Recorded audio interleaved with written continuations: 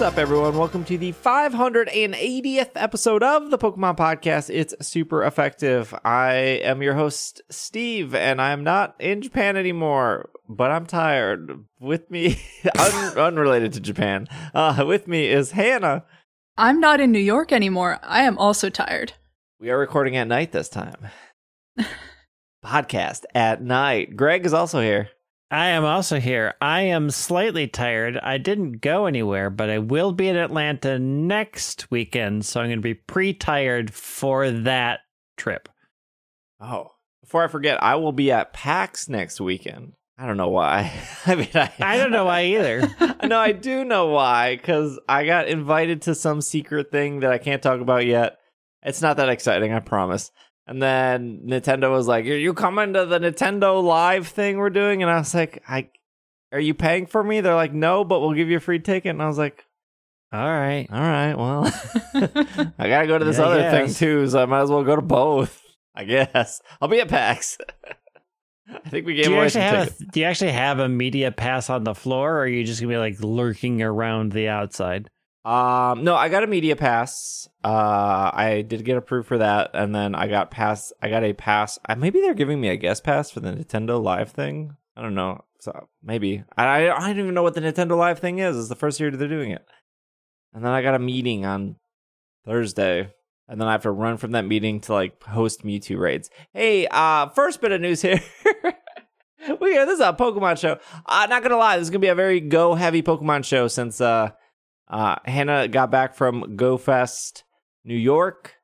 I mean, I talked already about my Osaka experience, but Go Fest Global was this past weekend, and Greg and I dedicated 16 hours to that. I think Hannah skipped the second. The second day. Yeah, we'll get to that, but we'll get through the little bit of news here real quick. Up show notes, but it's real basic news. So first bit of news is Mewtwo is going to debut in 7-star raids this week.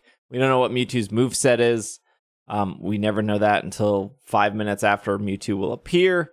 It should, for the US people, be on Thursday night because these raids do go off UTC time. That being said, Anubis, which is somebody who does a lot of data analysis on Pokemon games, says that when you bring your Mew to a battle, its HP should increase by 50%, and then its defense, special defense, speed, attack, special attack should increase by 20% if you do bring it against Mewtwo. That ultimately makes Mew the undeniable choice to bring to Mewtwo. I know there are raids for like Hatterene and Grimmsnarl. Surprise, Mew can do everything those Pokemon can do. And more. Yeah, and they're doing like Blissey raids, and like Mew is just a better Blissey in literally just because Mewtwo's Psystrike is so strong against Blissey.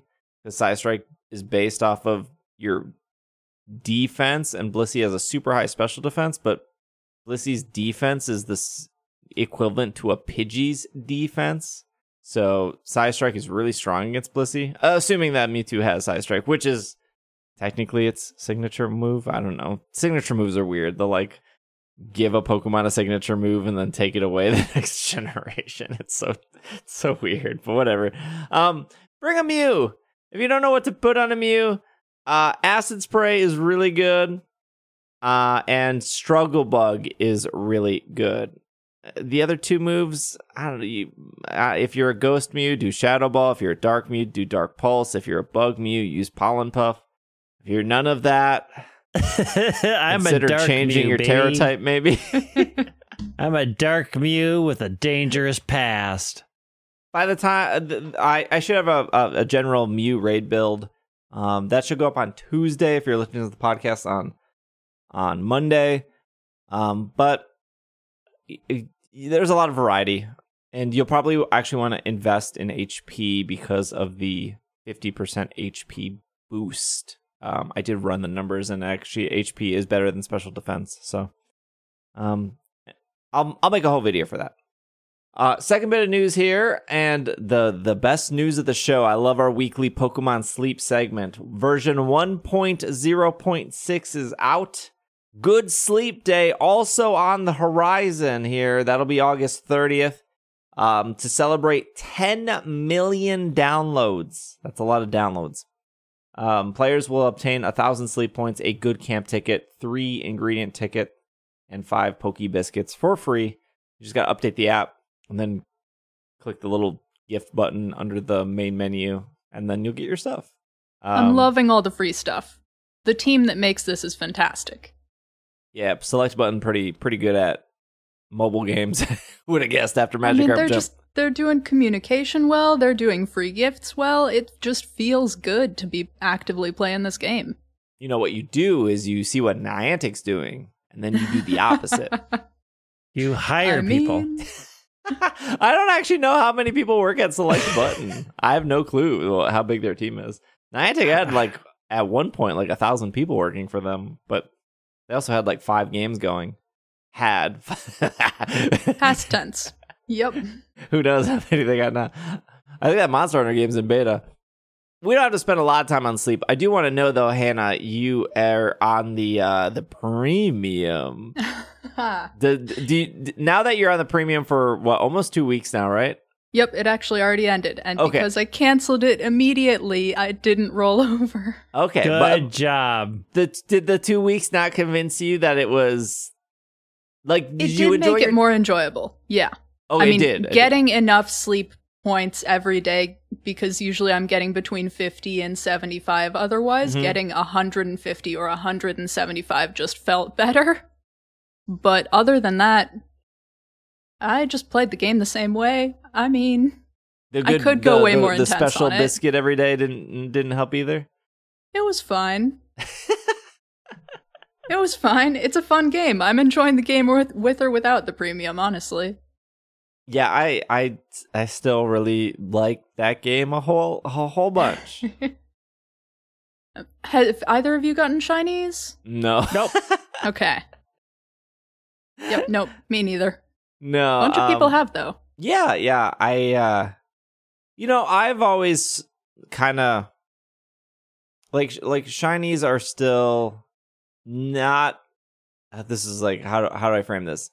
Shinies seem to drive Pokemon Go a lot, but a very hardcore, already vocal base of Pokemon Go, and I think that's the same for main series games where the most vocal fans also probably dabble in shinies.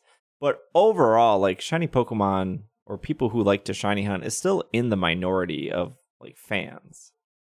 There are plenty of people who go through a game, play it, never see a shiny, but they're I beat that Pokemon game, and then they just put it down and, I don't know, pick up Elden Ring or Fortnite or something, right? Yeah, but it's an exciting surprise in the morning and sleep. And guaranteed catch. It is, but I don't think the shinies alone is... I'm always under the impression, just because a Pokemon game has shinies doesn't mean it... that alone is a selling point to drive people to it. It is not a feature that sells copies. It is just a nice thing in there, but it's not bringing people through the door. Yeah. It might bring you through the door, and then you go, man, I don't like this gameplay loop, and then you go right you go right back out that door.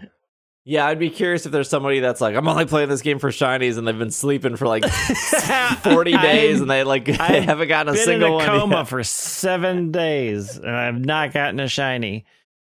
Yeah, I like it a lot. Sans a shiny, I'm still having. I'm in this I rolled over at 3 a.m. last night and realized I forgot to turn on Pokemon Sleep. And I just pressed the button at maybe 2:55 a.m. and didn't get all my sleep recorded, but I got some because I remembered it. Oh, you had that premium pass. You could go back and adjust. You could go back and change that for no benefit. I'm in this weird part of sleep where I now have way too much ingredients, so I actually I haven't bought any gems, by the way. I've only got the gems you earn for free, but I've used my gems to upgrade my ingredient pouch. So instead of holding 100, I hold 140 now, and I actually really like it because I feel Have you upgraded your pot though? No, but I have no, the pot is what, like 15 a day? That's why you have too many ingredients. Because you haven't upgraded your pot. What do you mean upgrade my pot?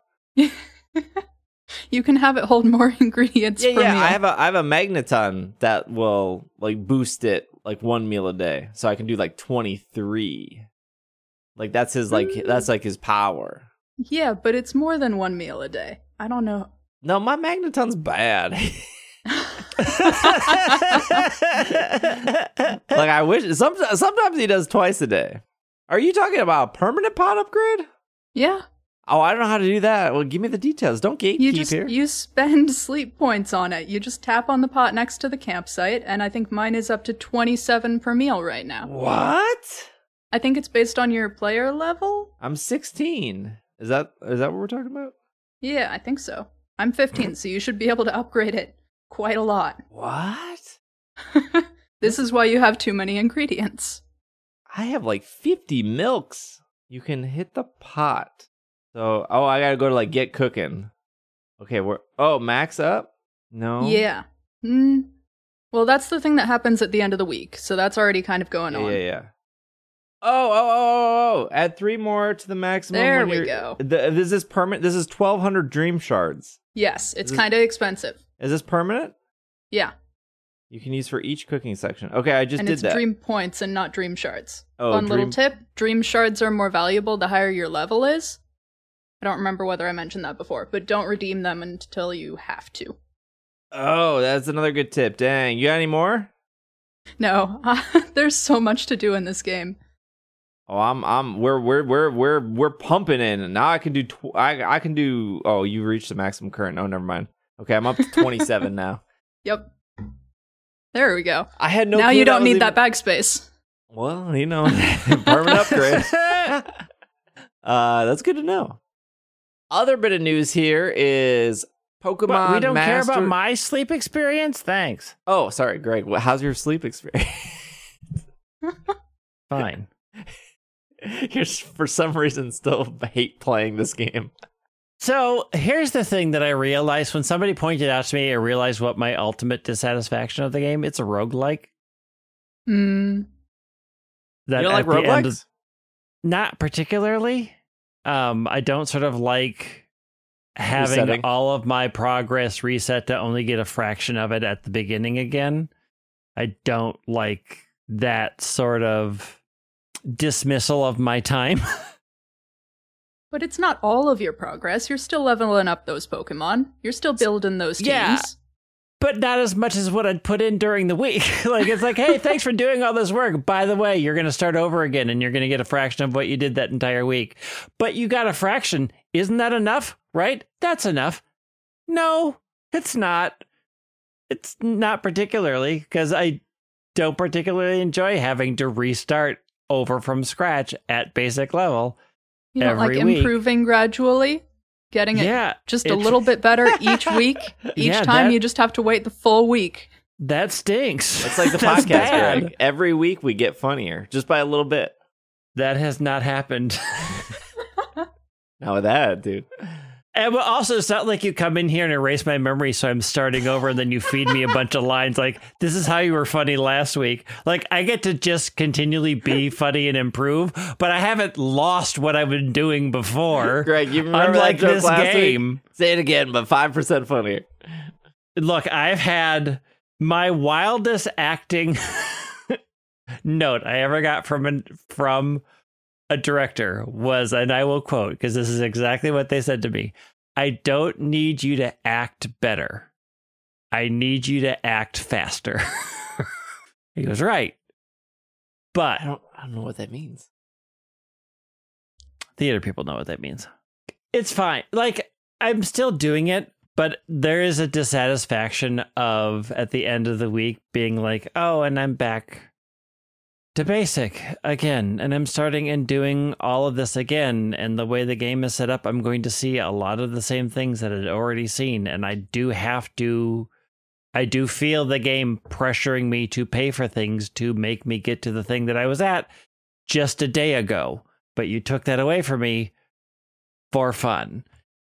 It is not like, and I'm leaving, and there's no way I'm taking my Go Plus Plus with me to Atlanta. Like, there's going to be 5 days of no recording, and I'm completely fine with You that. could get different Pokemon, though, because you could have a different sleep pattern in that new bed. But I won't, because it's literally AI driven. Like, I look at it and go, how did you even decide this? I had the exact same sleep. You are just making this up. Your Snorlax will need you. Snorlax is fine on its own. Besides, apparently at the end of the week, it has its memory erased and shipped off somewhere that I'll never see it again. I just have to wait a couple of days and it doesn't know who I am. He's out looking for a hat so you can appear in Pokemon Go. Look, I got both hats and one of them was shiny. Yeehaw. Okay, before we get to the Pokemon Go, this is off NintendoSoup.com. Pokemon Masters EX 4-year anniversary. I think I said last week that we were on the 3-year anniversary. I don't know what time is. Apparently we're on 4. It's 4, baby. That will kick off on today, the day you're listening to this podcast, the 28th. It will feature a prelude to the finale of the villain arc, as well as introduce Neo Champion Sync pairs Red, Leaf, and Blue. And then they had a little trailer for that. So yeah, the trailer's pretty good. Those characters will have Articuno, Moltres, Zapdos, which, you know, for the last couple months, we were like, how are they going to do this next anniversary? How could we be so naive? You just stick another Red, Blue, and Leaf in here, and you're printing money. Just go back to Kanto. Just go back to Gen 1. That's all you need. Yeah, pretty much. I mean, I want the Red Articuno, man. They look good. They look good. I mean, I think their costumes are a little dull, but I think the costumes for the Galar birds were better, but that's these true. are fine. The Galarian, Moltres, Zapdos, Articuno, very good. I'm Those still were mad. really good. I missed out on the Jirachi. I was like, Jirachi ends tomorrow. Nope, that was off a whole week. Nope. Actually ended last week. Nope, denied. Like you said, what is time? Yeah. Correct. Look, it'll come back. Yeah, so blue has Zapdos, red has Articuno, green has Moltres, because reasons. Sure, yeah. I mean, We don't know those reasons yet, but they have them for reasons. I'm sure the story will be decent. Yeah, the stories are generally fine. It should be pretty good. I mean, they're sort of hinting that they want these 3 to take up a bigger role of showing new trainers how to be good new trainers. Red and Articuno are a strike sync pair. Leaf and Moltres are a tech sync pair. And Blue and Zapdos are a support sync pair. I mean, you would think you would put the Articuno with the blue and the Moltres with the red and Zapdos. But they didn't, did they? I don't know. It's whatever. There has to be a reason. Maybe. There probably will be. We'll learn about it. They'll give us the whole reasons why. Or sometimes they don't. They're just like, oh, I found it, and this is who I am now. But it's weird because they sort of kept them, even though they're getting new Pokemon, they sort of just kept them in their same sort of roles. Like, Red is just a striker. Blue does do a lot of support in the game and is generally a tank. And Leaf is also sort of a debuffer. So, like, it's nice that they kept them in their roles so that at least you have an idea when you're getting these sync pairs, like what you're getting into. So it's like, okay, I get it. That's a good part. I'm hoping the story at least sort of explains how they got them. Although they have officially stated that all the legendaries on Paizo are unique. Passio are unique and not like ones in any other reasons. All the Tapu that showed up aren't the Alolan versions. They are a different They are a different set of Tapu. So all the legendaries that are here are different for whatever reason. Have they explained that further? No, but they are. That's how we have so many of them. How we have all these legendaries that there's only one back in their own universes, but there's plenty here. The only thing that matters is Sophocles and Cyrus are friends. They are, and that's what's keeping Cyrus from destroying the universe. All right, let's take a break. When we come back, we will go through Global Go Fest, and I'm curious to hear about New York Go Fest. So we will do all of that. And we already talked about how the DLC is coming out on the 13th, which is a Wednesday, which is not weird because I love Armor and came out on a Wednesday. I think Crown Tundra came out on a Thursday. But there's your Scarlet and Violet news. The DLC is soon. We have no time frame of actually when it's coming. We don't know if that's UTC. Nope. Who knows? So maybe next time we record, we'll have more details. But anyways, we're going to take a break. When we come back, we're going to talk about some Pokemon Go. I want to say Pokemon like my mom. Some Pokemon Go. We'll be right back. This podcast is brought to you by ExpressVPN. When you go to the bathroom, you always close the door behind you, right? That's not weird. You wouldn't want like a random passerby looking in, so why would you let people look in when you are online? Your online privacy is important. That's why myself, that's why Will, that's why we here use ExpressVPN, and you should too. ExpressVPN creates a secure encrypted tunnel between your device and the internet, so your online activity cannot be seen by anyone. Just like when you shut the door to the bathroom, no one can see what you're doing in there. It works on your phones, laptops, routers, so everyone who's on your Wi-Fi network and sharing it with you is protected. And this protects your information that these companies use to sell ads to the tech giants, to target data to you. It's all protected. You're safe in the bathroom. You're safe behind ExpressVPN. All you have to do is fire up the app, click one button, and it's as easy as shutting that door. You can get 3 extra months of ExpressVPN free by going to expressvpn.com/PKMNCAST. That's expressvpn.com/PKMNCAST for 3 extra months free. expressvpn.com/PKMNCAST to get your 3 months free. And we are back from our break. Multiple Go Fests have happened. Osaka, London, New York.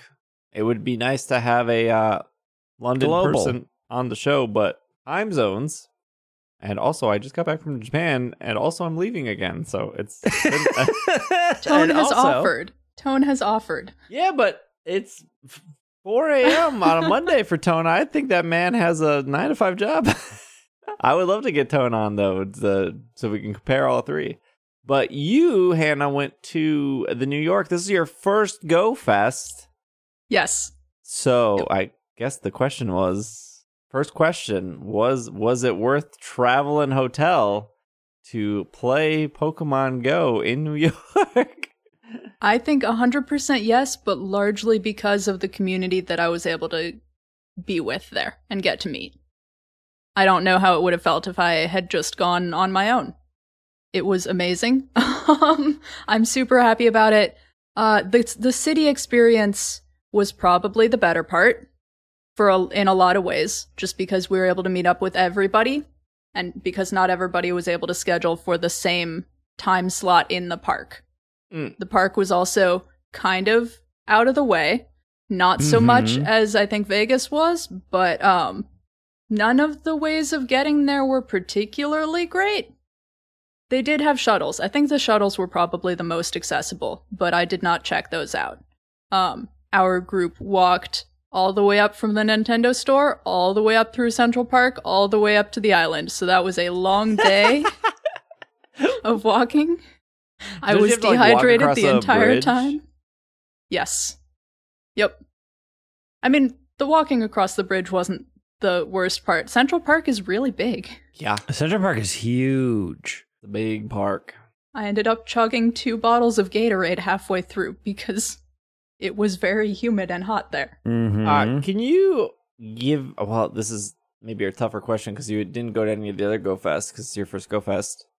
In-person Go Fest. I heard the park was just kind of small in general. The park you actually... Not Central Park. The park where the Go Fest was. Yeah. It was... different sizes depending on which entrance you came through. Because we walked over the bridge onto the island and came up through the south entrance, I think that it felt bigger. But the part that connected the north entrance and the south entrance was really weirdly narrow and weirdly crowded, and 2 of the biomes were in that space. Oh. So that was not great. The park experience also crashed for Verizon users on Saturday, and that was pretty bad for a lot of people. Yeah, I heard there was like a 3-hour extension for Verizon players after... For the city experience, yeah. Oh, yeah. But it kind of ruined the park experience for the most part. Yeah, it was really cool. Get your photo Parts ops, of the park were... Yeah, pretty much. I mean, get your photo ops, get your t-shirt, get all of the research done. That was what our group focused on. We had a couple of people who were really good at leading the group and saying, okay, do you have your research done? Do we all have our research done? Have we all caught all of the Pokemon for the collection challenge? And are we ready to move on to the next biome? And that was the challenge when going there with a whole group. But the park was fine. It was... there was a lot more concrete than I expected, which was probably good for accessibility reasons, so I appreciated that, though it seemed like some parts of it were a little muddy and hard to get through. For me personally, the whole game just started crashing as soon as the event started, but I don't think anyone else had that issue. No, that's pretty normal. That's pretty normal. No, it was different. Mine was this was different, I promise. One of the first tasks was to send gifts to friends. Every single time I tried to touch a gift, the entire app would crash. Yep, that was my first GoFest experience, and I had to deinstall and reinstall GoFest while walking through the park. My very first GoFest. Yep, I had to uninstall and reinstall the app. Okay, you're not that special. Okay. That does happen. Nobody else who was there happened. Had that happen. I was in there refreshing my game data and closing and reopening the app and restarting my phone, and ultimately only uninstalling and reinstalling was the thing that fixed it. Yep. Jetsy, who came out to Minneapolis to play the Global Go Fest here in Seattle last year, anytime they touched a raid, their whole app crashed. So like they could play the game normally, but when they went to tap on a raid, it crashed, and tech support was eventually like uninstall, reinstall the app and fixed it. But I don't, it just seems like we say that as like people are probably like, oh, this is why Niantic sucks, is why I would never go to GoFest. But like when we were doing raids, there was like 50 of us, and he was the only one with that issue. And I would say after like the very first GoFest and the second GoFest and the third GoFest, like there's not like a huge line at tech support. Like usually if somebody's having an issue, tech support, you're talking to a person within like 5 minutes, and you're usually walking out with a solution. That solution is probably reinstall the app and it's fine, but it's not like hundreds of thousands. Well, in the case of everyone have Verizon, that sounds like that was a Verizon issue specifically, not a Niantic issue. The Verizon issue was not great. There were people connecting to other people's hotspots just so they could play, and it went on for a good long time. Hey, that very first GoFest, Sprint people had no problems because Sprint brought the cows. Yeah, bring out the cows. So it's still funny that like that was just the issue. That was really the issue of the first GoFest was AT&T and Verizon refused to bring cows out, even though Niantic asked for it, and they said no, our network is strong enough. And the only company that brought a cow was Sprint, and people on Sprint, which it's not. Verizon and AT&T are much bigger customers, have more customers than Sprint did at the time. They couldn't play, and they had to go out in the city. But what you said earlier, Hannah, you said a lot of people seem to prefer the city experience. They started doing that pretty recently. Yeah, the city experience was totally worth the extra money for the few other days that we played. Yeah. No, that was what I was going to say is like, I've heard that a lot from people that they prefer the city experience. So it is kind of nice, I guess, that the park experience is like 4 hours out of one of your days. Because the park is still cool. Yeah. But the city experience, I feel like isn't going to go away. I feel like it is kind of a crucial part to that GoFest experience, and they can get more players in, and they can get more people through, and then people can, instead of playing 8 hours super hard on one day, they can do like 6 hours, 4 hours, 6 hours, and not feel like they got to cram everything in and be exhausted. It makes a full trip feel much more worth it than just being able to go to the park on part of one of the days. Another good thing they did in the park, though, while they weren't throwing water bottles at us, they did have really good hydration stations. That Osaka, I really appreciated. Osaka was passing out water bottles like it was going out of style. I wonder if that's like a Japan thing. Or maybe there's just that park didn't have like water stations. I'm not 100% sure. Yeah, they brought in these giant water trucks and the water was all cooled and everything. It was real fancy. Huh. Yeah, for Osaka, I kind of regret going to the park every time. But because I was like streaming it, and because I know like there's different audiences every day I'm streaming it, like showing that park is really cool. But I'm pretty sure the Osaka park was multiple times bigger than Randall's Island, it sounds like. Well, maybe multiple times bigger than the part of Randall's Island that we were allowed to use. Because it was nowhere near the full island. There was a whole lot of other stuff going on the full island. There were people having baseball games there. It was kind of wild. Now that you've been to a GoFest, is this something that you're penciling in for the future? Or, if they decide to do a Sinnoh tour in person? If I had enough money, I would go to every Pokemon Go event. That's the deciding factor there. I will probably try to go to GoFest next year, though, if we can get our community together again, because that was a really good time. Yeah, Greg and I were there in cardboard form. We were walking around. At every single photo opportunity. Yeah, you guys had like a cool rock crystal display or something. We didn't have that in Osaka. We just had like a really bad blow-up Pikachu. He was like dirty. Oh. It sounded like the photo attractions were better in New York than they were in Osaka, but not as good as London's. Yeah, we, I don't know if London or you guys had it, but we had like a memory lane, which had like every Pogo screen ever. Yeah, we had one of those. Oh, okay, you guys did have that. It wasn't labeled super well, and I don't think we went back there after the very beginning of the park experience. Yeah, we had the giant Pikachu, we had memory lane, we had the standees. We had a Snorlax and a Lucario and the thing. Yeah, we didn't have any of that. We had free water bottle and free barley tea. That was kind of bad, but they were handing that out like candy too. They were like, "Please take this tea." It was one of the sponsors of the park. I like barley tea. So do I. Very bitter. Yes. But I guess that's what barley you want. tea. That's the point. Here, you could take as many bottles as you wanted. You would have loved it. The merch tent line was ridiculously long. That's probably to be expected. It was just for the shirt, right? So there was a separate tent for the shirt. Oh, so we were able to go. There was a shirt tent. Yes.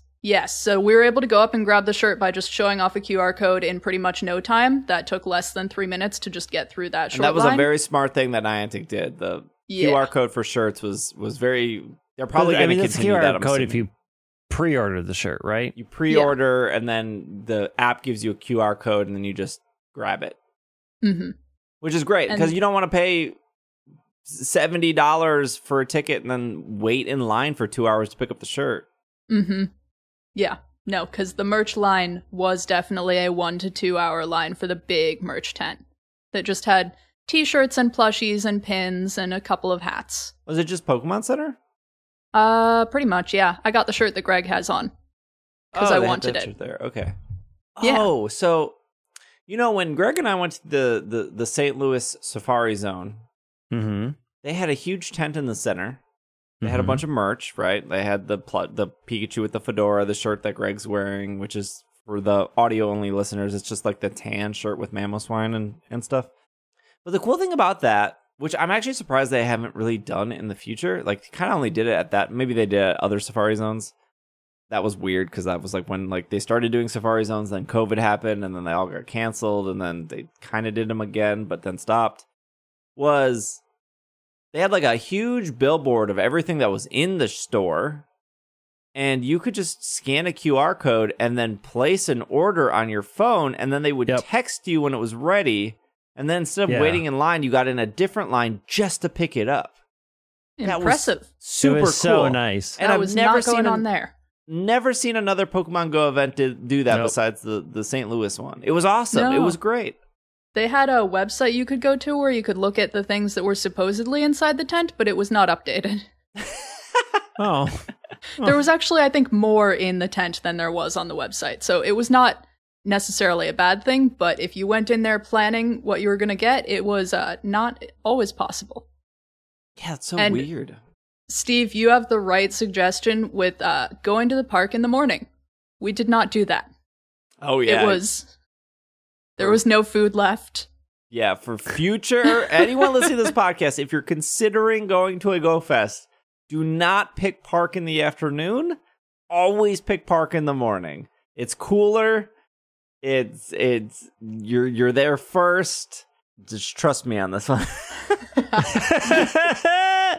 I think the merch tent line is probably shorter if you want to sit in the line for 2 to 3 hours, but there was just no food at all on Saturday afternoon at any of the food trucks, and there were a bunch of food trucks. Also, don't pick Saturday. Pick Friday or pick Sunday. And Saturday afternoon is the busy one. Yeah, Saturday afternoon is like the worst slot you can pick. But like Friday is like, if you have technical issues on Friday, you're more likely to get the free day because you're the first. But we had the That's why a lot of us chose the Saturday afternoon spot. We figured the technical issues would be solved. No. Because you more want people. them so you get free stuff. Yeah, That's how you game the system. You want to have problems so you can complain at them, and they give you free stuff. Speaking of technical issues, it seemed like the Global Go Fest was pretty technical issue free. Like, it didn't seem to really break at all. Which it might seems like they did a pretty good job with this one. A lot of people were really happy. Mm-hmm. Yeah, I thought this was a good Go Fest. Yeah, I thought this one was really great for Global. And I don't know, it's not every time we talk about Go Fest, it's always like this counter to like, not a counter, but I feel like some people are like, my Go Fest was amazing because I got all these shinies, or somebody will be like, my Go Fest sucked, I only got like 2 shinies. But it's never that for me. Like, because like shinies or whatever. It's for me. Says the person who got the Hundo Shiny Gumi. That's true. And all the Pikachus. That's because you got to complain the entire time. Yeah, I got to complain from top to bottom, and then things will happen. I really just enjoyed I think they had good Pokemon selection. Obviously, not every single Pokemon is going to be like a hit, right? But I think the Pokemon selection were really good. I did actually I like Costume Pikachu. I like a lot of costume Pokemon. So having like a different Pikachu every hour, I thought was pretty clever. Even though like, give it to somebody else. Like maybe have, I don't know, even do like Charmander, Squirtle, Bulbasaur, Pikachu. Like a little variety might be nice. It's weird that they brought back Snorlax, but at first I was like, oh, it's weird they're bringing back Snorlax because doesn't everyone have this? But like the amount of people that were so excited Snorlax was there was not everyone had that. Yeah, that was pretty wild to see. So like that I was didn't the care about in-person Snorlax. one last year. But so I'm gonna assume maybe if they're gonna do this like one odd costume off, they're gonna do Aerodactyl next year because Aerodactyl was only for the in-person. Probably, hopefully, because it was a hit. Yeah. It seemed, Snorlax is a very popular Pokemon just in general too. So Greg and I went to Centennial Lakes, which is a very popular place to play Pokemon Go in the Twin City area. They do have their own community. They have their own Discord that's pretty active. That's where we went for Regidrago, Regieleki. They were one of the most active Discords for those 2 Pokemon. Gorgeous park. Plenty of stops, plenty of gyms, plenty of restaurants nearby. We had amazing weather. It was like high of 75. Absolutely gorgeous out. So yeah. I laid down the most lures I've ever laid down in a day in the 7 years of playing this game. I was a little disappointed at the turnout. Like, there were still a lot of people playing, but not as much as a community day there. Like, a community day there, it's popping. And I've never had to lay down a lure in Centennial Parks on a community day there. I was actively doing lures at least 2 to 3 an hour, because I think lures lasted an hour. Mm-hmm. Yeah. Yeah, I also just didn't think the spawn density was as good as a community day. It was still very good, because it's a pretty popular park, but if I was really aiming for, like, maximizing shinies, I would have just went to Mall of America. Because there's just so many, like, literally, if you cannot keep walking and tap everything. Like, there's just so many spawns at Mall of America.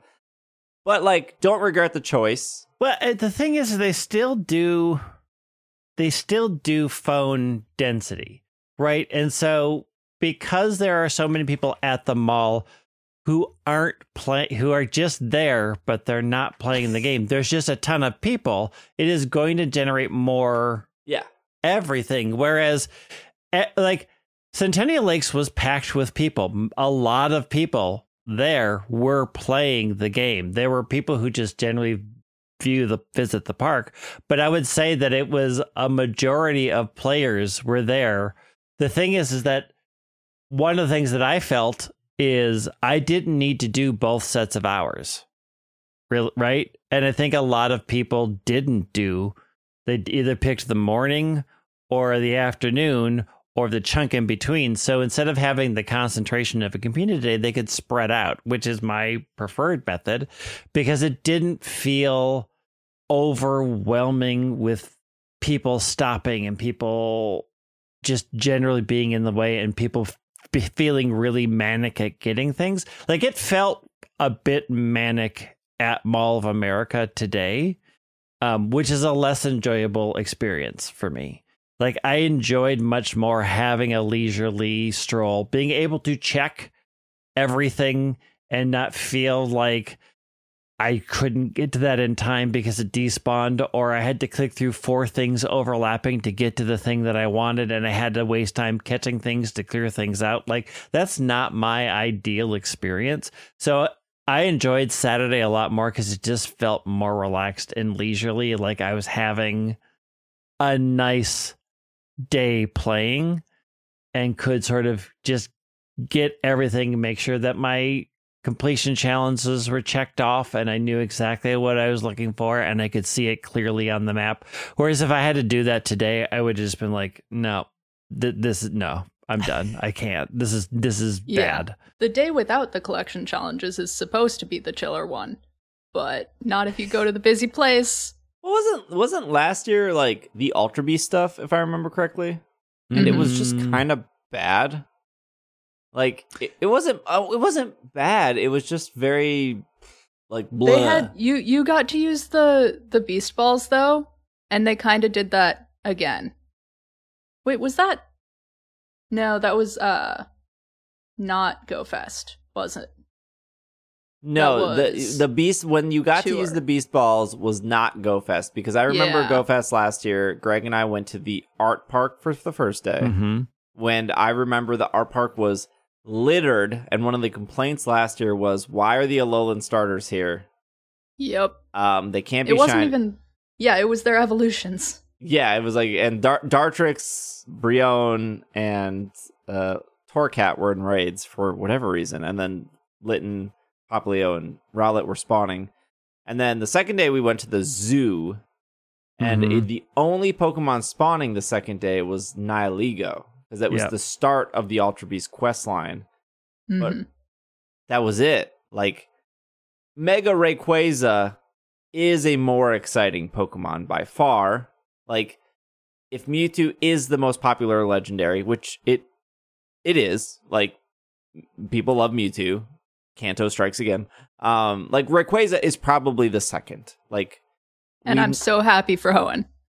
Yeah. Woo! And the fact that you needed to do multiples to get Mega, and people love the shiny, and then people want the shiny Mega, and you have the quest line to get the Meteorite. like they know, like Niantic knows, Pokemon Company knows that like they bring back Mewtwo, ton of money. Like Shadow Mewtwo did super, super well. Shadow Articuno was like kind of a dud, except for that first week. Mega Rayquazas were filling. And I had to literally go invisible in Pokemon Go. The first time ever, I went from off the little toggle of like, if you're online, I had to turn it off because people kept sending. I'm sorry, I'm not gonna pay $2 to join your Rayquaza raid with 9 people when I could do it for $1 in person and have it instantly fill to 20. I know I have the privilege of being at Mall of America, but there's not a single Rayquaza that Greg and I didn't join that didn't insta fill to 20. Like, yeah, I tried to invite people who were like, hey, could you get me in? And I would deliberately wait for it to reset to one person. I would hit it. I would send the invite. I would get out. And then it'd be like, everybody's ready and the raid's full. And I'm like, well, I hope you clicked it because you literally apparently had 2 seconds to receive it and click it to get in. It is a wild experience at Mall of America. I try to warn people like, we're going to the mall. The chances that I'm going to get you into a remote raid are pretty slim. I'm gonna try. You can go private and then flip it over, but even when I did that and I was like, okay, we're at like 60 seconds, I'm gonna open it up. Like, yeah. As soon as I opened it up, it was like 10 seconds left. Like, we're starting, yeah. And I was like, yeah, we're starting. That's how most of the raids were in New York, but that's kind of normal for New York. The only other Go Fest that I think it maybe came close to this, like I think for both days, this was an awesome Go Fest. Probably the best. The only one that I can remember, Global Go Fest. The only one I can remember, I think, was 2 years ago, and it was the second day where they were like, all the legends are in raids. Mm-hmm. Like that was a pretty awesome Go Fest. I don't even remember the first day though, so the first day probably was kind of bad. But the second day when they were like, all the legends are in raids, like I remember that one really being awesome. As well, but I think both days combined, I think this was a really good Go Fest. I think Greg is right in the instance. Sorry, I'm backtracking a little bit of like the park not being this overcrowded experience, and everyone's situations are going to vary, obviously, but because the first day is an 8-hour experience, but it's 2 4-hour experiences repeating. It almost kind of reminded me of when community days were 6 hours. Mm-hmm. We've had so many years of community days being 3 hours, and then they went to 6, and then they went back to 3. And what I noticed personally, and this is me I'm not defending Niantic in any way. I'm just drawing a comparison. In the 6 hours, it never felt like there was enough people to do everything, and it did feel like I needed to lure it up. Because people would not spend all 6 hours there, which is like totally fine. Like some people just want to get 3 shinies, they want to go. Some people are good with just 3 hours of doing it and go. But like the 8 hours did kind of remind me of those longer community days where like because it's not concentrated, there's more holes in the day. Where now that we're back to 3 hours, it's like, well, we only have 3 hours, so you're pushing everyone together, which ultimately I think is Niantic's goal, right? You push all the people together to force a community, whether or not you agree with that. It's interesting because it forces a community that still doesn't really interact with each other. Like we're just there and you're looking to see, is this lured up? Yes or no? Do I have to do this? And it's such a weird commentary to be like, well, I had to lure all these up to get the most out of my experiences because there weren't other people doing that work for me is a really weird way to look at a community. Yeah. Sometimes the community part works and sometimes it doesn't. And to be fair, there's a lot of stops in Centennial, right? Like, and one of the things that I think a Go Fest is it brings out people that don't play a lot. So when you have a spread out experience and you have people who don't have a ton of lures to do it, there are going to be natural holes, unlike Community Day, where, yeah, you get all of the diehards at the same time knowing how to set everything up. Like these are the people that are out here to get the most out of that time frame. And of course they're going to lure things up, but also they have the lures to do that with. And I think it's a weird thing that happens on these much larger events where you're getting a lot of people who can because they have a flexible schedule, get out to do it when it fits their schedule, but they aren't as set up as people who are into it more hardcore. And you do kind of feel that if you're sort of looking at how do all the stops look? What's the spawn rates looking like? The lures also last the full 3 hours on Community Day. Yeah, I think only lasted 1 hour. Yeah. Yeah. And which is just a money grab from Niantic, honestly. Yeah, I think it's also interesting to think that last year's Go Fest, Pikachu wore the same outfit every Yes. Yeah. This was the first time biome, and this one is different. And I think that helped make the event feel more unique in each hour, because I'm looking at the amount of Pokemon that changed in each section last year. And it's like, it's pretty much the same amount, and whether or not you like them or didn't like them. I think it's the fact that there was a constant through of just one. The Pikachu was always the same, sort of helped blend them in. And I think they were really tied weirdly to the theme of the things that spawned matched the Ultra Beasts for that hour, which I think really limited their choices. Whereas I think this year felt like they picked a more broad theme to make the choices of things that appeared feel more varied. So instead of like Pheromosa hour, and you're like, I'm sick of seeing bugs, like I'm tired of bugs. This sort of had a different feel because they had a much broader theme of what appeared. And I think that just helped make it feel a little bit better, even though, like, if you look at pure numbers, they're pretty identical. They just made it feel better.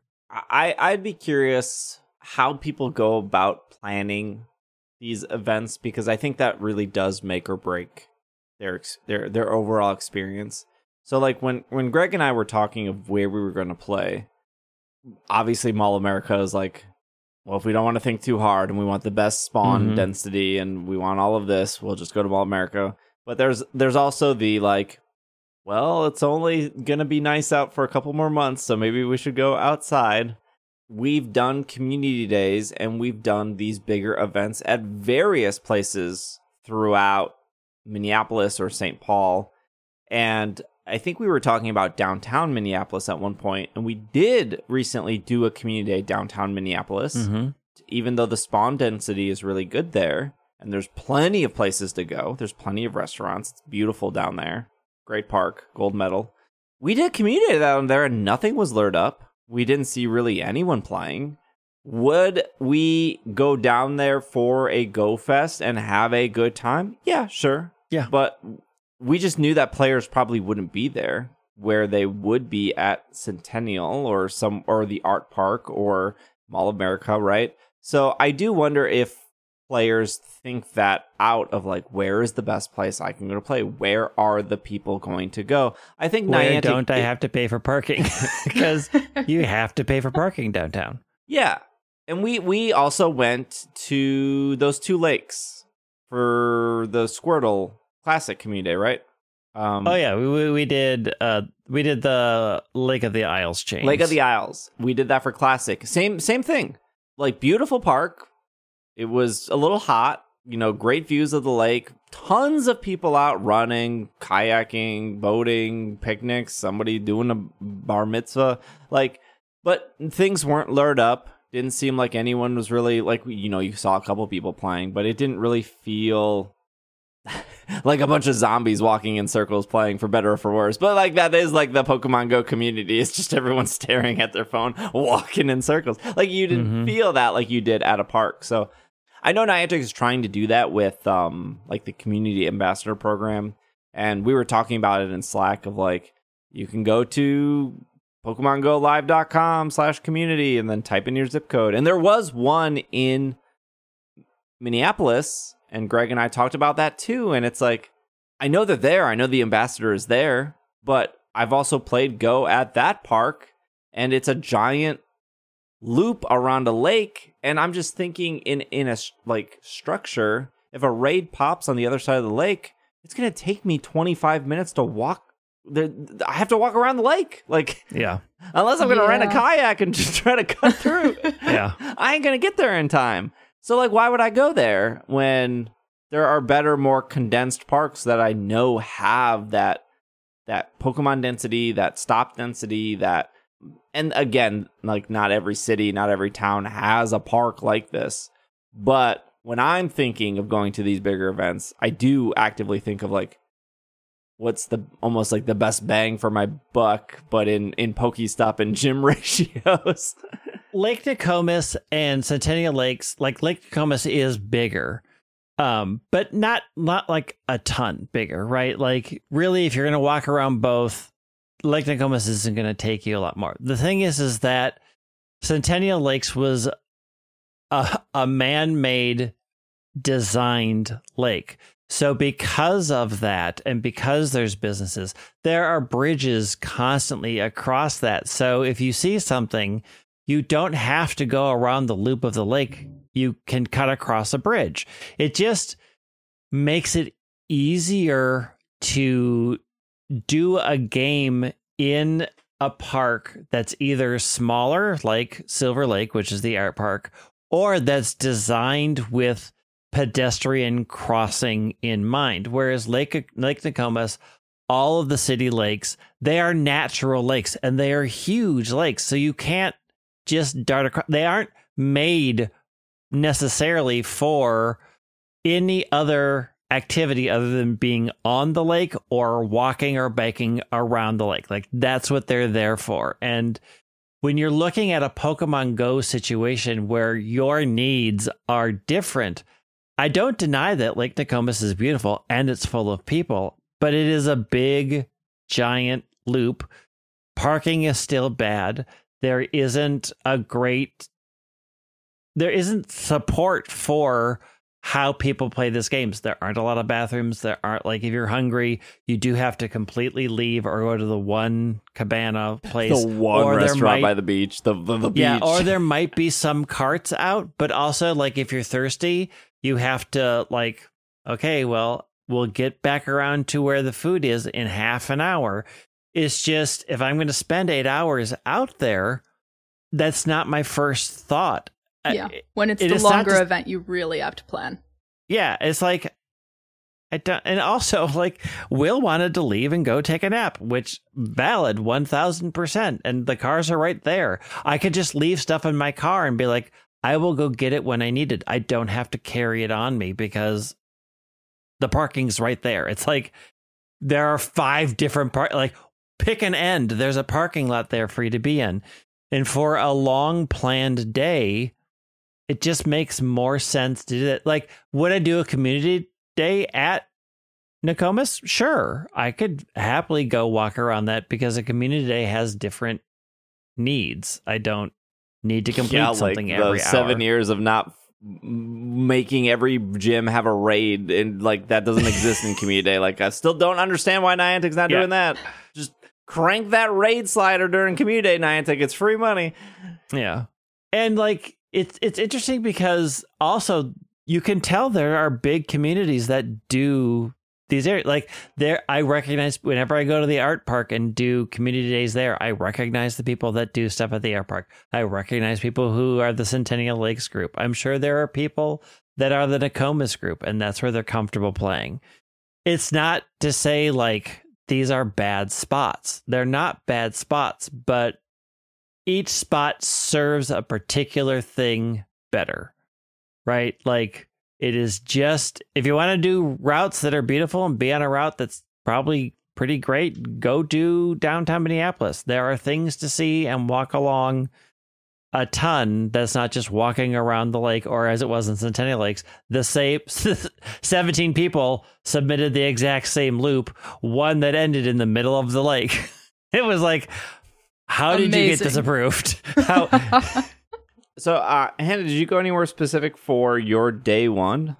I did not. I got back from my New York trip and have been a little bit stressed with work stuff, so I mostly just had the goal of completing all the collection challenges. Oh, okay. I live on a couple Pokestops and was also luring them up all day long. But I know that people in the Slack were really excited about this event and how many shinies there were, even if you didn't have a ticket, it seemed like. Yeah, I was gonna bring that up, that this is like the first global Go Fest. I felt like the free people were pretty like happy that like they were free, and it seemed like that's usually not the case for a global Go Fest. It's usually like, oh, I'm free and Niantic screwed me over. It was like, and it's usually been getting worse, but not this time.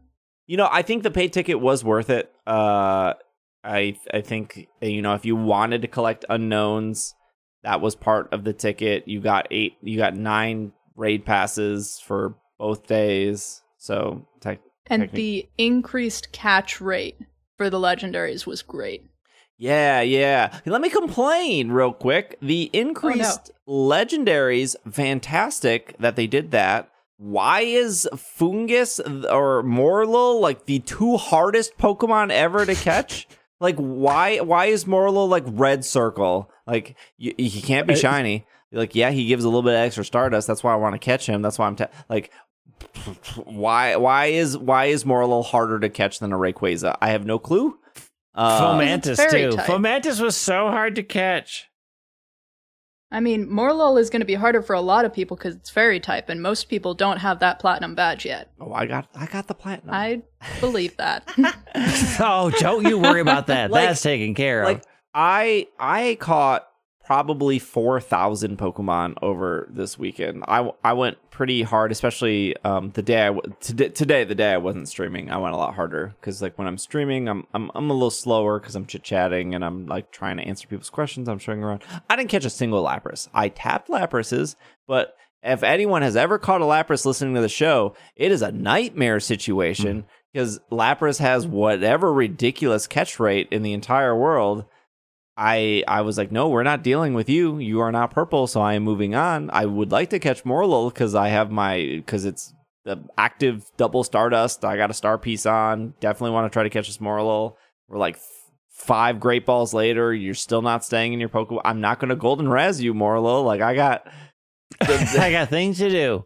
Didn't get frustrated enough? I know I've Golden Razzed a Pokemon when I got too frustrated with it popping out of the Pokeball too many times. I would Golden Razz, but I feel like in the last 6 months, Niantic has like slowly nerfed Golden Raspberries, and I don't have as many as I used to.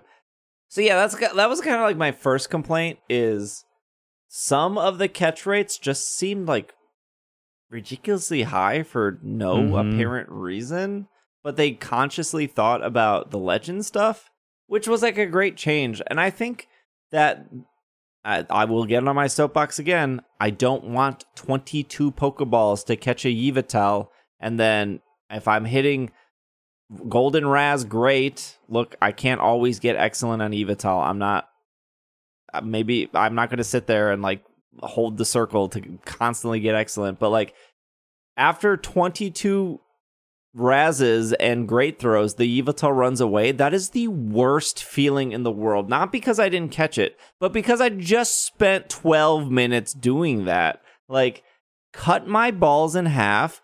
Like, give me only 11 instead of... Well, that was a weird sentence. Give me only 11 instead of 22, and make the catch rate like a little bit better. That way, at least when it flees, it's like, okay, well, that was like 3 minutes, not like 15 minutes. And we saw that this weekend with Rayquaza. Like, it felt so good to catch it relatively quickly, and I think every Rayquaza had like 9 Pokeballs. Yeah, I am officially over catch rates. It is such a tired and not fun mechanic. It's like the last bit of grind that they've just decided this is an appropriate grind, and there is this weird thought process again that if it takes longer, it feels like you've accomplished more. And that is simply not true anymore. It just took longer. And if I didn't catch it, I'm more angry because I wasted a lot of time and resources for no reason, especially in a world of Go where, like today, turn a corner, there's a Rayquaza. Like it, like catch rates just don't serve a good purpose anymore. Then it's not even solving an in-game economy anymore because it's Pokeballs that you're giving me for free for spinning. Like it's just silly at this point. Having a Pokemon break out of an excellent throw, like a Mortal, Yeah. is the most infuriating experience. It's a giant middle finger. It's just a giant middle finger to you and your time, to your children, to your ancestors. It's just a giant take that. You want this mushroom? Guess again. Maybe this is just me. The other like minor complaint I have is like Unknown don't feel as exciting anymore. Again, I think this is just a me problem because I go to the in-person Go Fest, so like Unknown is there. But like with the habitats, the Sands and the Macalite Ore and whatever the other two were called, the grassy one and the pink one, the color, the pink, green, the blue, and yellow ones. The Unknown was the most unexciting part. Like when the Bisharp showed up, which was Incense, or when the Gumi was like on Incense for like the pink one or whatever, or the blue one, I think. Like those were significantly more exciting to me than the Unknown. And maybe because like they like didn't have boosted odds for Unknown or whatever. But like I don't know. At a certain point I was like, oh, not a Pawniard. Okay, cool. Like I have been catching Unknown at a number of fests at this point where I'm just like, yeah, both of you have okay. seen a lot of these. Yeah. So I think probably for other people, who are newer or who haven't gone to as many in-person events, Unknown are still pretty exciting, but also when it's tied to Incense like that, it gets a little bit mundane, I think, even then. Breaking the Pikachu off the Incense, though, was awesome. Like, yeah. I think last year it was Unknown and then Pikachu was on the Incense, so it was frustrating to be like, I don't want the letters anymore, I just want Pikachu. And it was like, I'm only seeing like 2 or 3 Pikachus an hour because I keep getting like D's thrown in my face. I don't know what the word was last year, but the word this year was diamond, I think. Mm-hmm. Yeah, and maybe it was because I went to the in-person New York Go Fest, but I was not super impressed by the Unknown this year, so maybe it's just you've seen them once, you've seen them all. Did New York have like the Unknown on the hour? It did, theoretically. I don't feel like it worked every time, but it worked kind of a little bit. Sometimes. I think the like on the hour stuff and the in person is really good. I think when really it works, the on the hour stuff is really exciting. We would just sometimes have our phones open and everybody would say it's top of the hour and nothing, maybe 2 Unknown would show up, and that kind of sucks. Yeah, I noticed this in Osaka where so what they used to do is the spawns you saw would change into Unknown. And that's what happened at Germany. That's what happened at like Seattle and stuff. So what some people would do is they would like find a shiny, and then they would run from it. And then when the hour flipped over, they would know that whatever Unknown replaced that shiny Pokemon, that Unknown would be shiny. The other thing that would happen is like when I was like at the Germany Go Fest last year, if you caught all the Pokemon in that area, and then the top of the hour hit, there was nothing to turn into Unknown. So you would, once you figured this out, and of course, that was back in the day where you only had like a one experience, right? So, or one day. Once you figured that out, it was like too late.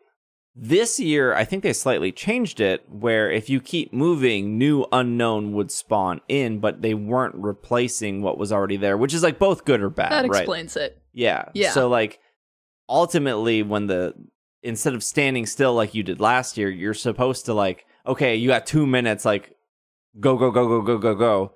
That definitely explains it. Because when everybody noticed it was the top of the hour, we would all stand still and open our phones. Right. Yes. So I'm pretty sure they actively changed it. But I was distracted every time it was top of the hour in Osaka. I was like trying to trade like an old lady, like a Pikachu. We were in like this 5-minute trade. Other thing I would say, not really a complaint, just a side note. I feel like the Global Go Fest, no one trades. Like no one, like when I feel like when you travel to a New York or a Germany or a Japan, there are people who print out signs. They're like asking for trades. There are people who like notice that you are not from this country. Like, I stand out like a sore thumb in Korea or in Japan, right? Like, look at that white dude over there. He must have Bouffalant. It's true. I do have Bouffalant. They're not wrong by any means. They're not a single person stopped me the 2 days in Minneapolis to be like, yeah, would you like to trade? When you're just in your local area, that's a totally different thing than going to a whole place to get together with a bunch of trainers specifically for the event. I mean, we're there with locals. And I think the general assumption is when you're there with locals, what they don't know. They don't know where I've been, Greg. They don't know that I have the Sensei Oricoreos. Yeah, if you have a you're good not also going community, to think, am I going to stop everybody to see if they've traveled out? Like, in post-pandemic, no money universe, the assumption isn't going to be that these people have traveled to all of these vast different countries and played Pokemon Go there. So I don't think it's unusual for people locally to not ask for trades, because generally they're going to think you probably have everything that I have because we're in the same area and we get the same spawns. Mm-hmm. Whereas when you're going to a different country or a specifically different place that is a destination, people are going to assume that you came from somewhere. Like going to New York for an in-person Go Fest, people know people came from California or Florida or Puerto Rico or South America who came in for this event. So yeah, they're going to be more likely like, hey, there's a better chance you have something I don't have than when you're at yet another in-person event locally with the same people you've been seeing now for 7 years. If you're in a good local group, you get people who offer after they've gone on a vacation and come back with some rare Pokemon. But other than that, yeah. Although I didn't really get people asking me for trades for the most part at New York City Go Fest, but I was also a little bit Did they have a trading focused. area? They didn't. At least as far as we could tell, it was not on the map. Usually it's not in the shade. It's usually away from everything, directly in the sun. No chairs. They want you to suffer. No, that was the battle area this time. Oh, okay. Battle directly in the sun. Battle in the sun, sitting on wonderful hay bales. That was the one in Chicago.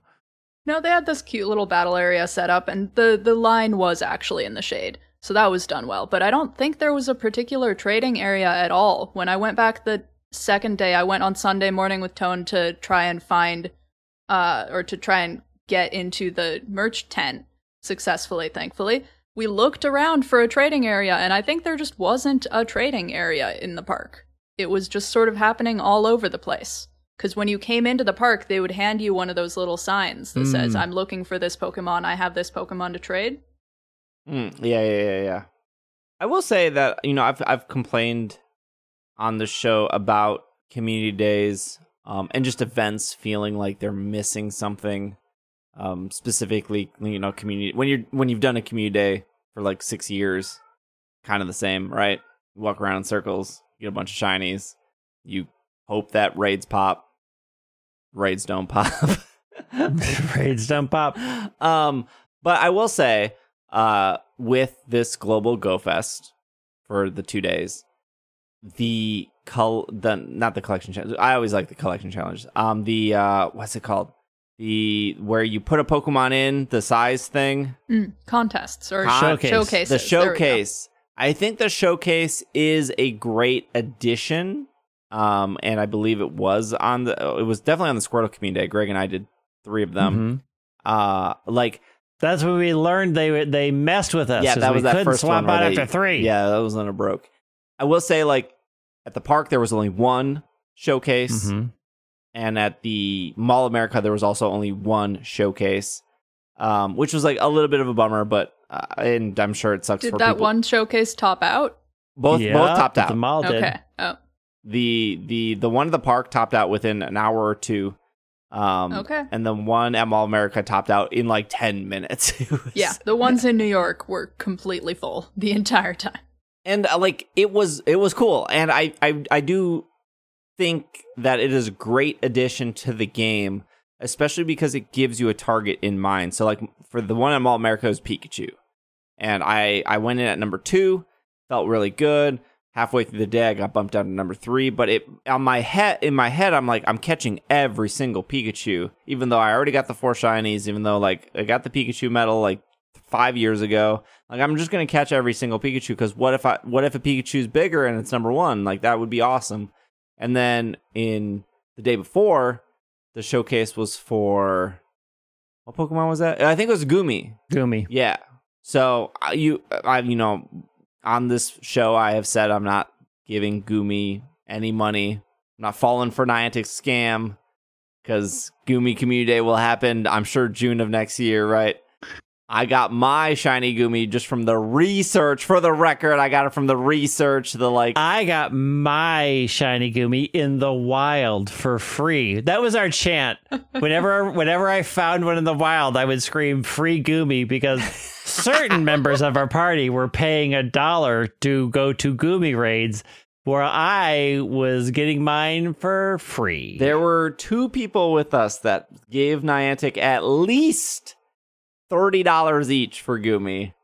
They did every Gumi they said. Oh, look, at Mall of America, Gumis were filling to 20 instantly, every single time. It was the biggest scam in the entire world because, again, we just all gotta get know, that shiny early. You're still getting it early. Gumi Community Day is coming. I didn't do I did one Gumi raid, and it was only because I was sitting on my butt. I was super tired.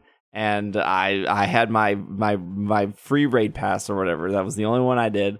But my shiny Gumi I got from the little research, and then I caught every Gumi during whatever. I think it was like the Blue Hour Gumis appeared. But again, for the showcase, I was like number 63 in the showcase. And I was like, hopefully by the end of the 6 hours, I can go up. And I made it up to 32 because I kept catching more Gumis. And like, I think it's great. I think showcases are so cool. I just kind of wish there was... It's cool once you get into it, but if you don't get into that showcase, you feel... You feel like everyone is in like this club that you didn't get invited to. It sucks. It sucked. Like that was me in Japan. I was like, I never got into a showcase in Japan, and I was so salty the entire time. I was so mad. Japanese people are way too fast. They're on top of it. They're like scouting it out. Like there was a showcase outside of my hotel for Worlds, and I'm like, okay, cool. The showcase starts at like 10. I like got out of the shower. It's like 10:04. Completely filled. 150 people within 4 minutes. Filled. It wasn't even near the convention center. It was on the opposite side. Like, they just filled it instantly. And then I had to suffer the next 8 hours knowing that whatever this showcase, like Bellsprout or something outside of my hotel was like, yep, I wish I was in there. Can't. Because I'd be catching whatever Pokemon it is all day to make sure I could get number 1. Like, showcases are so cool, but, like, the limit is... Like, I understand the limit. If you don't live in a big city, I'm sure it's great. It's gotta be great. It's gotta be great. I traveled 50 miles for this showcase. You're like in Appleton, Wisconsin. There's like 4 people in the showcase, and you're like, this is great. Easy for me to get to number 1. Anyways, Niantic should do more of that stuff. Because we can't rely on raids forever. The showcase stuff is, I don't know. Maybe somebody's listening and is like, I hate showcases. I think they're awesome. I think they're really cool. I just think there need to be more of them. I still don't see them frequently enough. Yeah. And you can only be in 3 showcases. So even if, like, there was, like, 6 at a park, like, that should give more opportunities to people to be in them. Ideally. I don't know how showcases are determined. I guess the last thing would be routes. Again, we talk about how community days have been the same and how like some of these events have been the same, but I guess this is the first global Go Fest that was collection challenge, incense thing, raids, rotating habitats, showcases, and routes. Routes are still kind of bad. Routes They're are bad. still very broken. Routes They're are not bad. fixed. I think I think it's a good idea. I like the idea, but On they're not. paper, they don't work. good. In execution, maybe having Bad. a person walk around a park and then end that route in the middle of the lake where I watched Greg and 2 other people walk onto a deck. Walk out on the dock. The dock. Look, the dock was safe. And I thought one of you guys were going to fall in. That dock was super shaky. That's what docks are. Yeah. Good docks aren't shaky. It was shaky. And there was no handles. There were like floating? little poles coming out of the ground that Greg grabbed onto, but there was like no handles. I thought Greg was going in. No, I have lived on a lake my entire life. I'm not falling off a dock. There was one person in our party that was like, they canceled the route. They were like, I'm not walking on the dock. Mm-hmm. They are. So there are 2 types of docks. There are the more permanent wood ones that take a lot of time and they have to be put in, and they aren't particularly movable. So if anything goes wrong, you're kind of stuck in that position.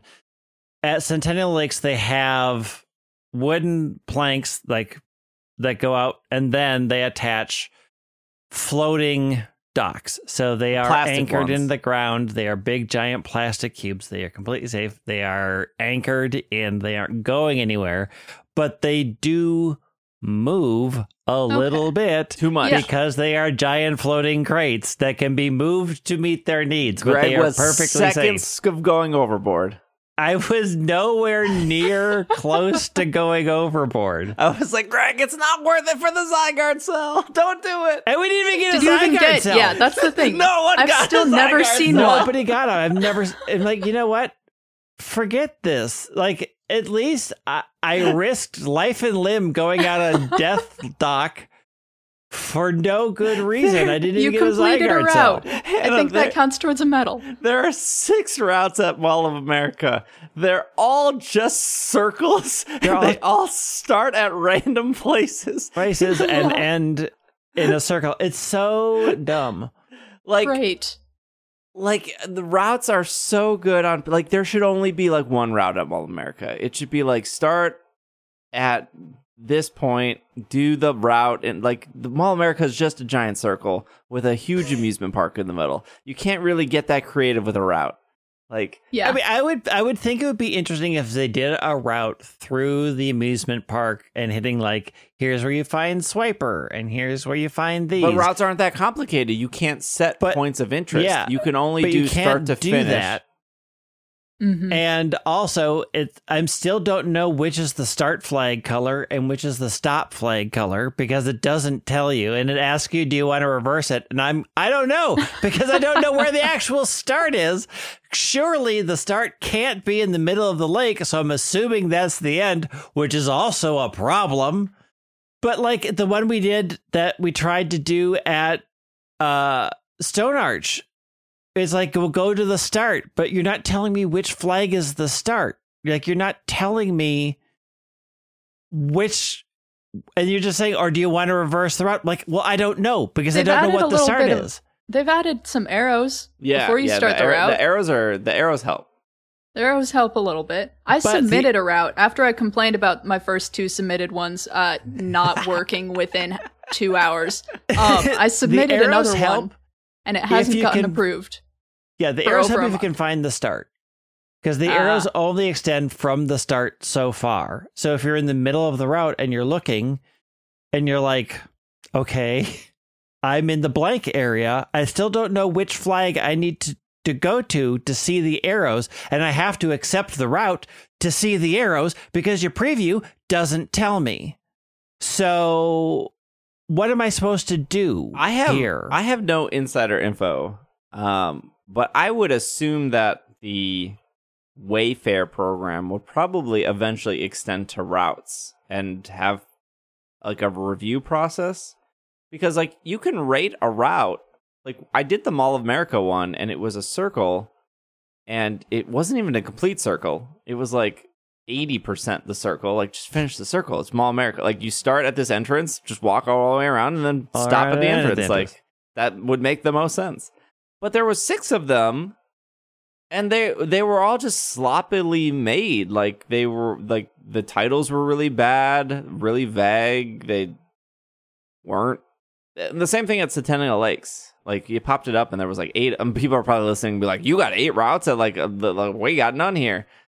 Yeah, I mean, yeah, we've got 8 bad ones. Like they're impossible to follow. I don't know if the person was using like a Nokia cell phone from like 1992 to like GPS track this. Like I don't know how this happened. In my experience, the ones that I put a lot of effort into making and put a lot of effort into writing the descriptions on just don't get approved. Yeah, so maybe that's... I've made 2 routes, right? Like I made one at Stone Arch, still under review to this day. And then I made one in Japan. I went to this cat shrine. It's like an hour and a half outside of Tokyo. It's the shrine that has all the little kitty cats. Like, it's a 10-minute walk from the train station. When you get off the train, you see a giant cat. Like, you can't miss it. And then you walk straight for 8 minutes. You take a left turn. You walk another 2 minutes. And you're there. You're at the shrine. And I was like, you know what? This would be a good route. For anyone being like, is there any Pokemon Go out here? Sure is. We'll take you right to the cat shrine. What a good route. It's reversible. You can go from the shrine to back to the train station, or you can go to the train station to the shrine. Reversible, all that. But for both routes, I thought about the 5 tags to use. Like I did dog friendly for the one in Minnesota because there was a lot of dogs on that route. Did not do dog friendly for the one in Japan. Not a lot of dogs in Japan. Like I thought about the tags. I like made sure the capitalization was correct. In Japan, sometimes there's like a lot of hyphens or a lot of like Japanese Pokemon E's. It's not a Japanese Pokemon E, but everyone knows exactly what I'm saying. The little accent above the E. So I like made sure I went to Google Maps and like made sure the typing and the lettering was right to name it. Thought about the description. Every single route in Mall of America or Centennial Lakes. Who knows what they named it? This is like Billy Hank's boat route. Start in the ocean, end over here by this tree. No description, no tags. Who's making this stuff? It's not great. They're all bad. It's not great. Yeah, the problem that we had, it was like, we were like, well, which route on here? I'm like, it's called Centennial Lakes Loop. It was like, there are 4 of these. I'm like, yeah, well, I can't tell you which one of those to pick. I picked one. Maybe we're on the same one. Centennial is also spelled wrong on like 3 Centennial is also them. spelled wrong on a bunch of them. Also, I can't tell you where the start is because I don't know. To be fair, Centennial's kind of a hard word to spell. To be fair. Not that hard. It's not. It's not. A little tough. It's a long word. I mean, there are spell checkers on your phone. Like, I would just expect the reviewing to be a little bit more discerning, considering it's not on Wayfarer yet. Yeah, you can give it a 1 to 5 star at the end. I don't know if that's actually doing anything. Oh, I gave the one that had me end in the middle of the lake a 1 star. Yeah, I gave the Mall America one a 1 star because I was like, this is a bad loop. I actually don't remember what it was even called. There was no tags. It was called Bad Loop. Ooh. Overall, though, I think Global Go Fest was really good. I had a good time. I'm glad they didn't do only Rayquaza for the second day. There was still Goomy, there was still Pikachu, there was still Carbink. I mean, there was only Rayquaza for me. It would have been nice. I think Groudon and Kyogre were there for the first hour of everyone's day. It would be nice to have a little variety, like maybe like, hey, Rayquaza takes a break for an hour of these 8 hours and Kyogre Groudon comes back. I don't know.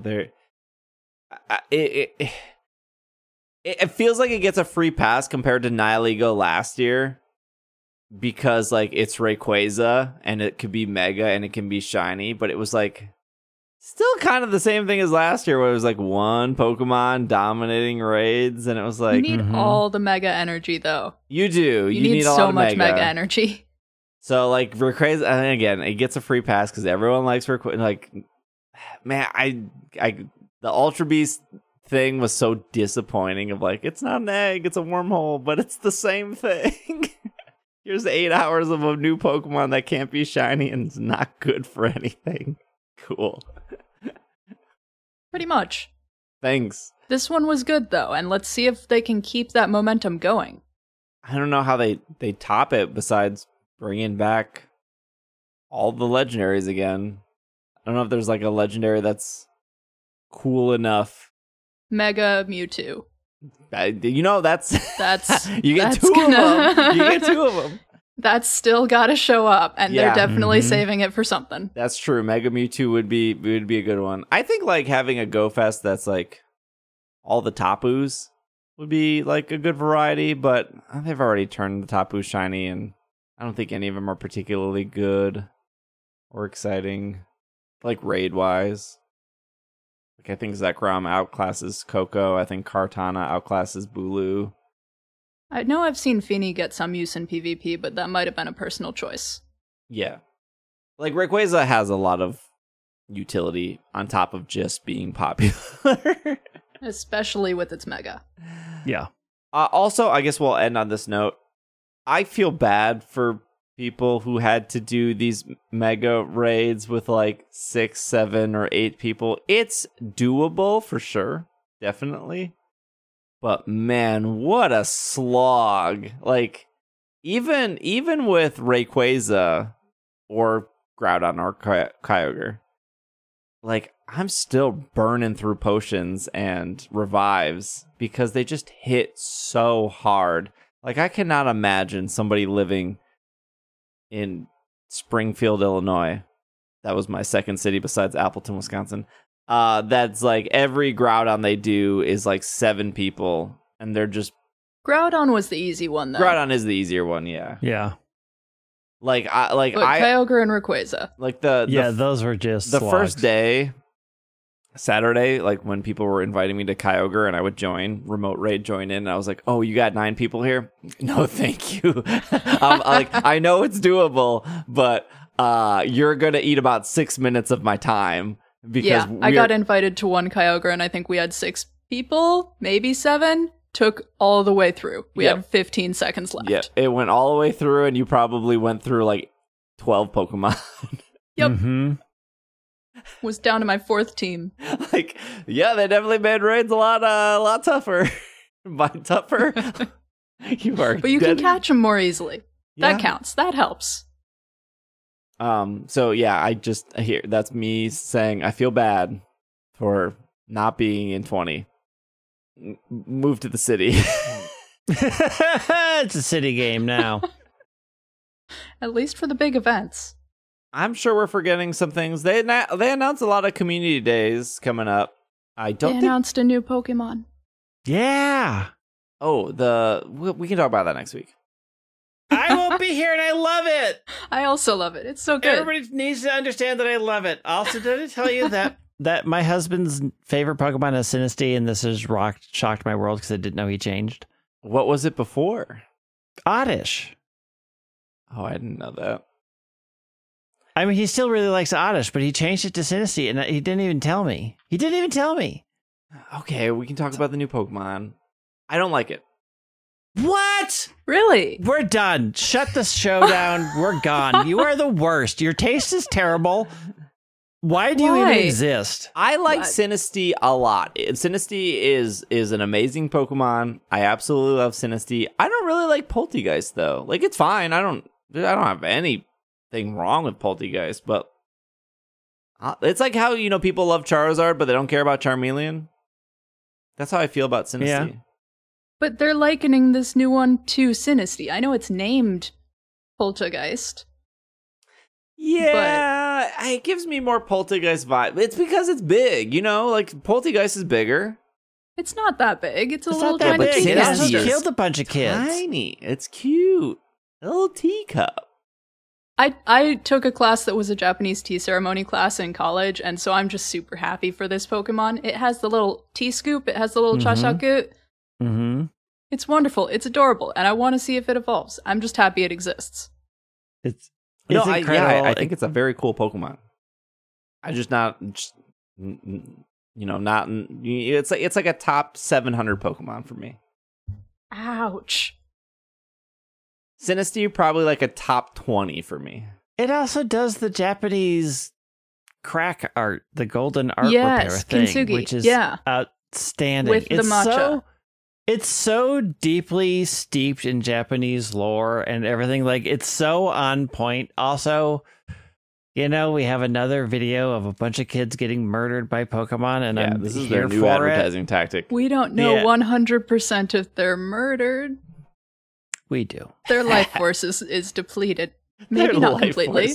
Okay, Hannah, let me ask you this question. When your life force is depleted, what are you? Very tired. Very tired. Dead. Hey, it's not a drowsy. Depleted means it's gone. You're dead.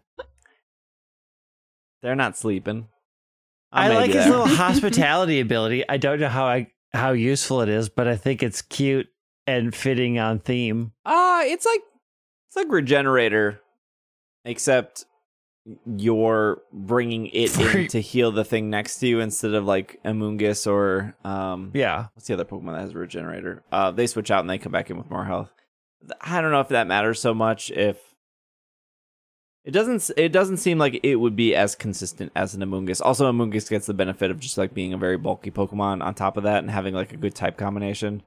But you'd have to see what like its moves are. I think the other thing that like it's fine, it's okay, but like Grass Ghost or Ghost Grass is used a lot. It's not used a lot. There are 5. With evolutions. Yeah. They're a fair amount, but I'm not unhappy about that. Then again, I'm also someone who likes firefighting. So. Yeah, like let's talk about firefighting for a second.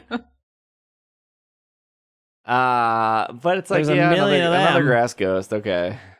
It's a cool looking Pokemon. It's very on theme. It's amazing. And it means that there's no matcha allowed in all of Kitakami because matcha is a bad omen because of this Pokemon. And I'm not sure how I feel about that, but it's at least amusing. Yeah, do we think it's going to evolve, or do we think there's going to be do we think that this is a final form, or do we think it's going to evolve? The only thing that makes me think this is its final form is how often they showed a cracked cup being repaired. Like, in all of the video, they kept focusing on a cracked cup. And it could be saying that it's similar to Sinistea, but it's really weird to have done that much focus on a cracked cup being repaired for that not to exist in the game. I've seen some good mock-ups of really neat evolutions, but I don't necessarily think they would be real. I want it to evolve. Okay, final question. Do we think there's going to be an authentic and phony version? Yes. I think there will be. I don't think it's the little dots on its forehead. I don't think it's the dots on his forehead, but I do think that was already proven to be. Yeah. That was the lighting. Yeah. A I don't know seal if on the bottom. Maybe it would. If it is, I hope it's easier to see. It's 11 o'clock. I need to go to bed. Well, I need to edit this, then I need to go to bed. So I have more to say about the Poltergeist. Is that how you say it? Mm-hmm. But we can do that next week. Greg got his opinion out.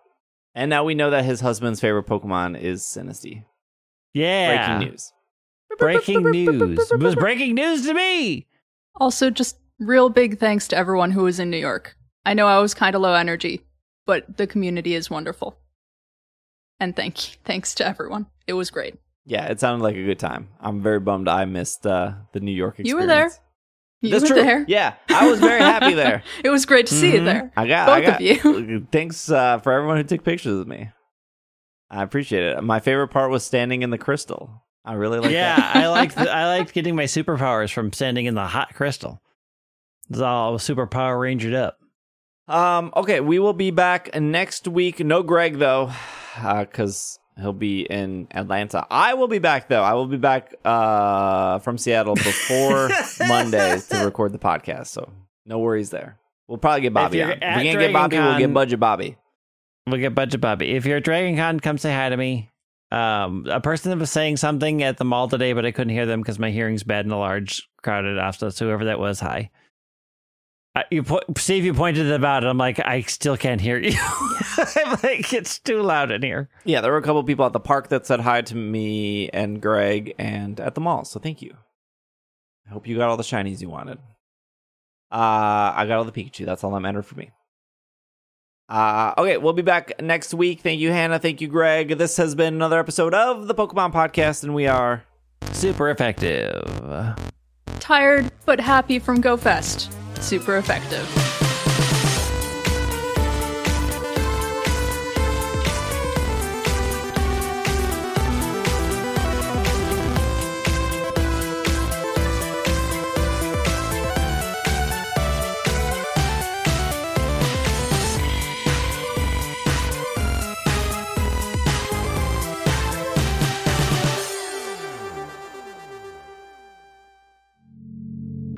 This podcast is brought to you by Patreon. A huge shout out to our producers over on Patreon, starting with Kay, Catherine, Stewart, Tony, Matthew, Casey, Brady, Jessica, Spencer, Brian, Bovine, Steven, Chris, Josh, Fumes, and Yarny. A huge shout out to all of them. If you too would like to support us on Patreon, you can head over to patreon.com/PKMNCAST to support the show, and we will see you next week.